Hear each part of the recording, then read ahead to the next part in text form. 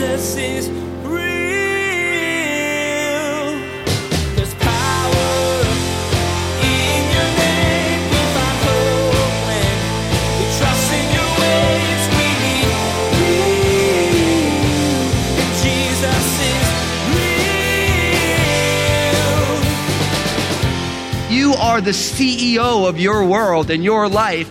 You have to ask yourself, is my life characterized by dishonesty, or is my life characterized by a perfect stone, that the measures with which I measure are the right measures? And if we find that we are given to dishonesty, then we need to run away from dishonesty. Fight or flight? When you face something dangerous, what will you do? Well, today on Jesus is Real Radio, Pastor Daniel continues through the book of Proverbs, sharing several areas of struggle you should run from. You'll be challenged to take an honest look at your life and ask yourself if these issues are present. If so, Pastor Daniel urges you to run away from them. They will only lead to suffering and damage for you and everyone around you. Now, here's Pastor Daniel in Proverbs chapter 11 as he begins his message, Run Away.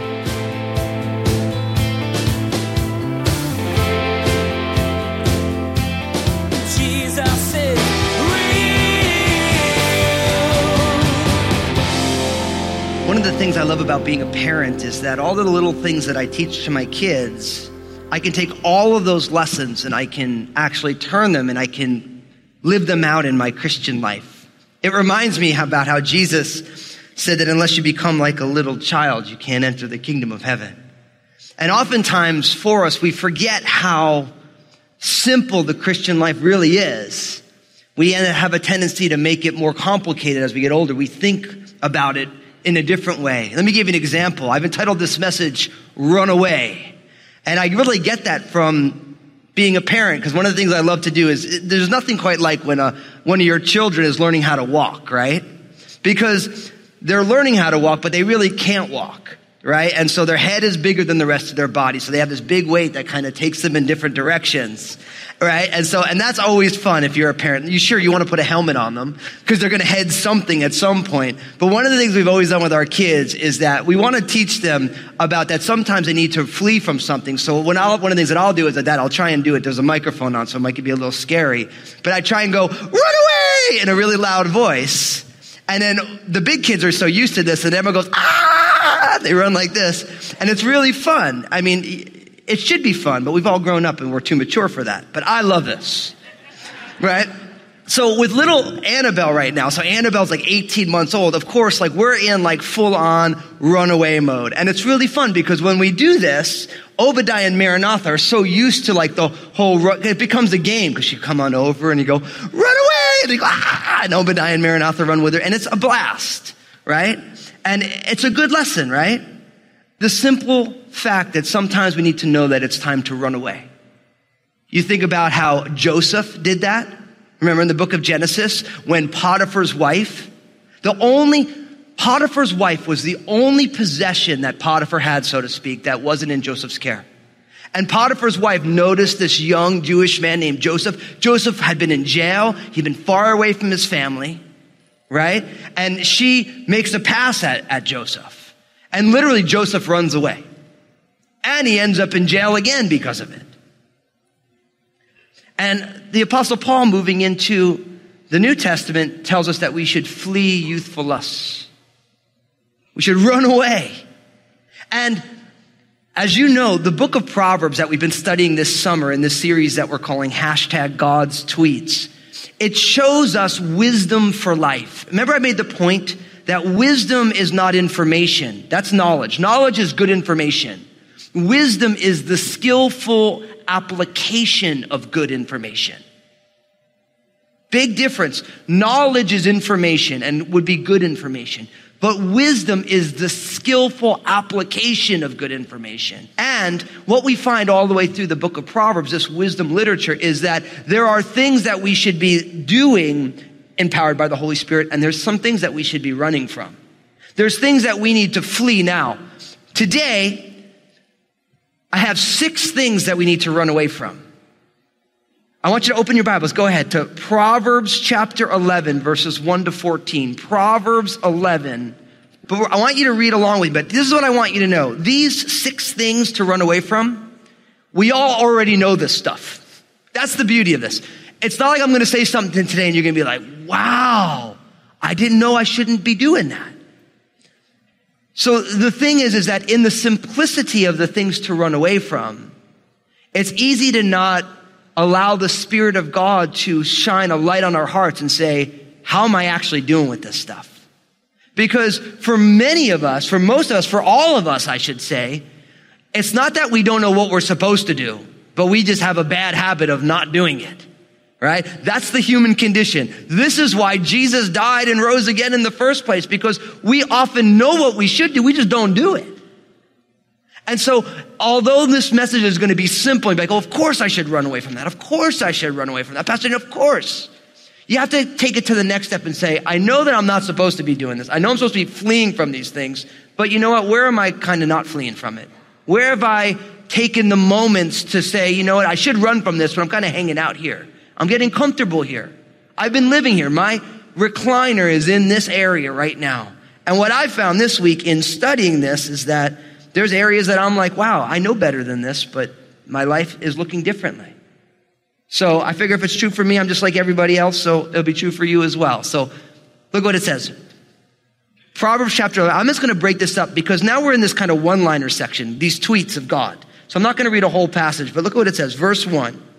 Dishonest scales are an abomination to the Lord, but a just weight is his delight. So first, we need to run away from dishonesty.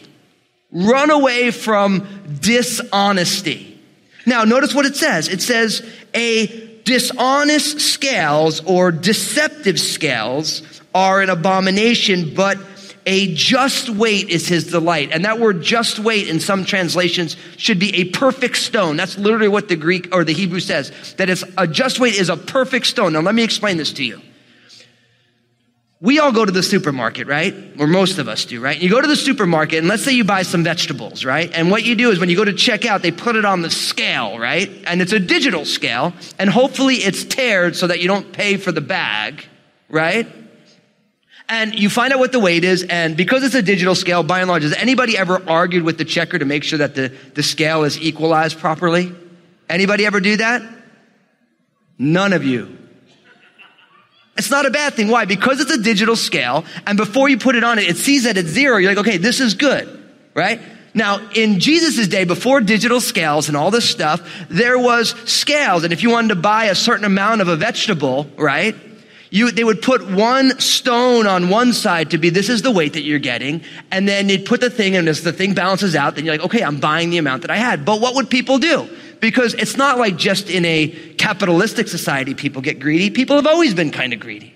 So they would say, oh, I have 2 different stones. One stone is a light stone, so when you say, I'm going to buy a pound of bacon, they'd put you like a pound, but it's a little less than a pound. They'd put it on the scale. So that when there's time for them to sell you, oh, they wouldn't have eaten bacon because it's not kosher. So whatever, you know. I know someone's like, Pastor Dan, that is not kosher. We're talking about Hebrew culture. Come on. You know better than that. Anyway, they put it a little bit less, right? And so they wouldn't sell a whole pound. They'd sell a little less than a pound. And then when it was time for them to buy something, they'd have their own stone, which would be a little more than a pound, so to speak. And so really what this is about dishonesty in business. Dishonesty in business. And we are called here to run away from dishonesty. Why? Because dishonest scales are an abomination to the Lord. Now that's not like this is God's favorite dessert. Abomination is a significant word, means it's something that the soul of God absolutely abhors and rejects. The idea is dishonesty makes God want to vomit, so to speak. So, dishonest scales are an abomination, but notice, a just weight or a perfect stone is God's delight. So the idea of a perfect stone is, let's say the weight of measure was a pound, it's exactly a pound.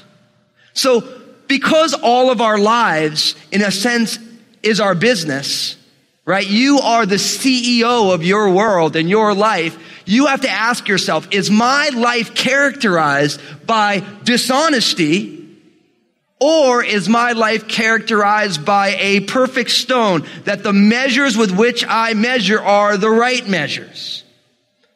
And if we find that we are given to dishonesty, then we need to run away from dishonesty. Look at the person next to you, say, run away. Go ahead, have fun. Go ahead.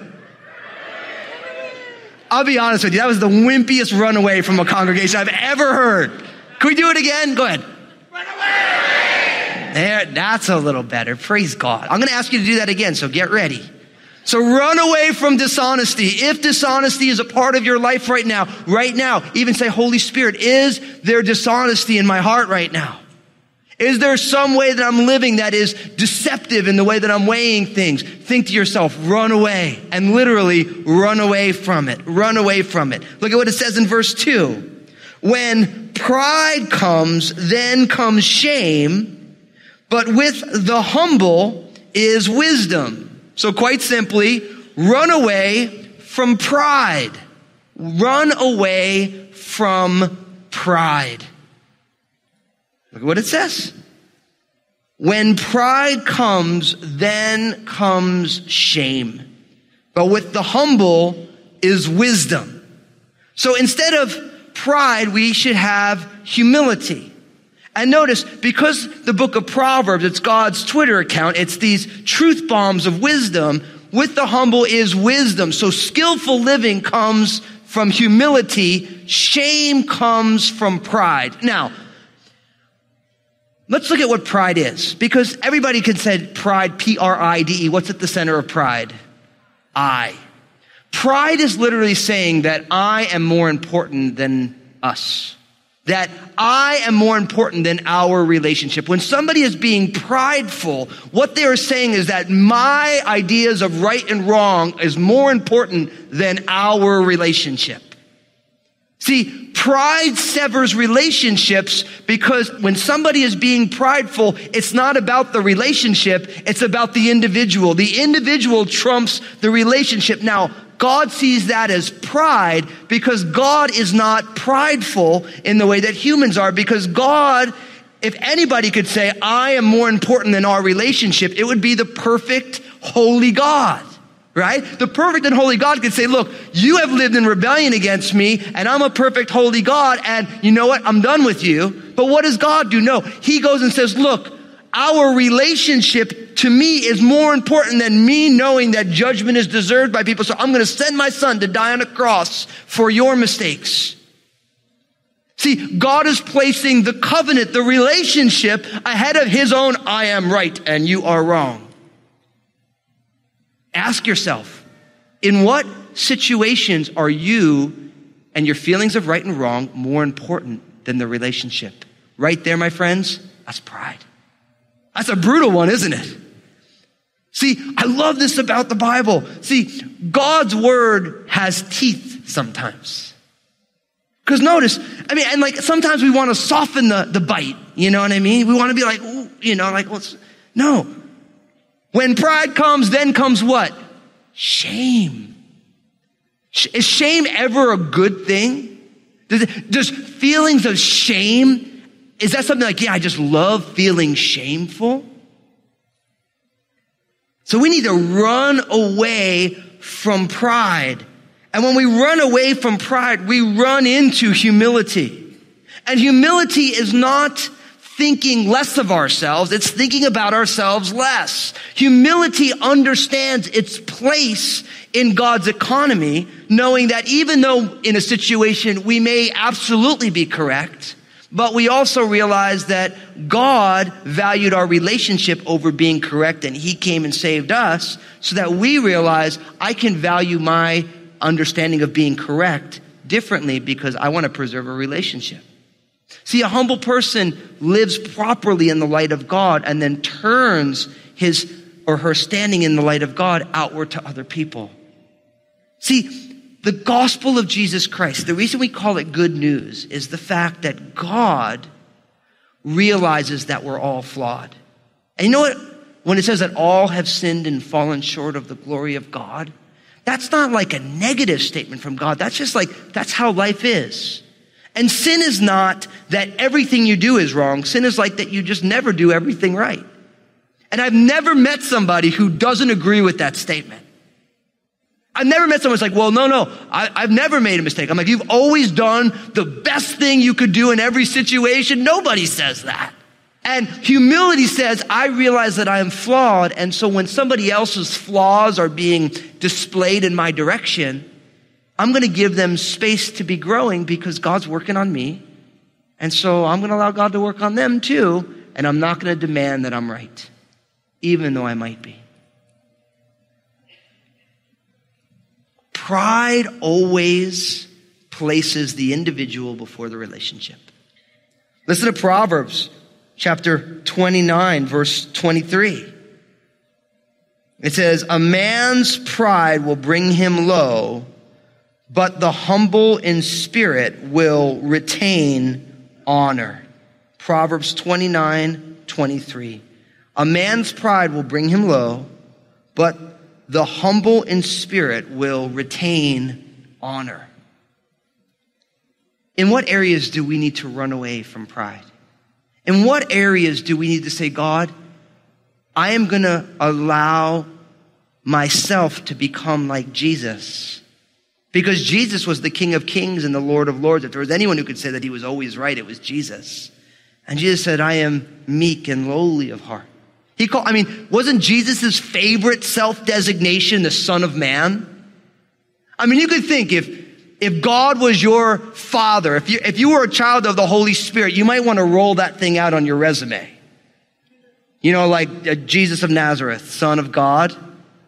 Hello, right? No, Jesus never called himself the Son of God.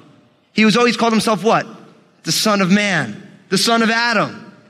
Completely identified with a broken humanity, that he was human, but he wasn't broken like broken humanity. Jesus was the greatest example of humility. Somebody who valued, think about it. Jesus brought 12 disciples around him. You gotta love it. It's like God's plans are so crazy. It's like those guys couldn't get half the things right. Right? But those are the ones that the Lord chose. And Jesus, you never see Jesus being like, now you guys are all busted up and messed up. I can't believe I chose you. I'm going to trade you guys out for two 24s, you know. None of that kind of stuff. He was so humble and gracious with them. We need to run away from pride. Run away from pride. Now, you know what the problem with pride is also?